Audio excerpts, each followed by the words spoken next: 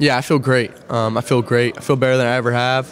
I feel great going in this game. A lot of confidence, but just a lot of confidence in this team. I think, we've had a great 2 days of practice so far. We had a great preparation and bowl prep back in Clemson, and it's been great. I'm super excited for this team, and I think it's just going to leap us into next year as well. So. Okay, you still have a great responsibility. You're going to play. You're the guy. How have you kind of tried to keep yourself in that mindset, knowing that there is more on your shoulders and you get more on? Yeah, just trying to be the same me I've always been. Really not making it any more than it is, and just approach it the same way I always have, really. And just this week, and just prepare like I have been all year. I've been preparing every week, like I was going to play, and just continue to stay ready, which has been one of the hardest things I've done. But I think it's helped me so much, just in my preparation, really learning so much about the game and just about defenses and how to watch film, and just continue to stay ready in everything that I'm doing. Whether that's my film during the week, the way I'm attacking practice. I think that when it comes to now becoming the starter, I think much has really changed. It just kind of goes up to another level. So just continue to be who I am. Just be a selfless guy that just continue to love on people, and but just really not really trying to be any different. So.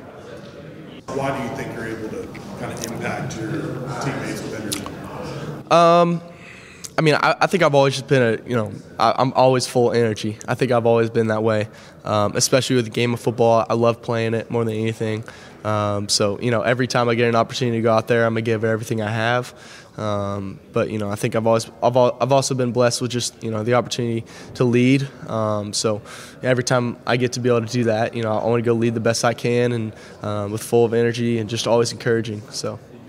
Coach Streeter talked about how multiple they are. How much of a challenge is that? Yeah, I think just post-snap recognition is going to be a really big deal for us this week, and just everybody being on the same page, communication with the linemen and the running backs, and but just continue to just make the game simple and just take it one play at a time. So. What about the way Coach Sweeney sort of instills confidence in these guys? Can you talk about that?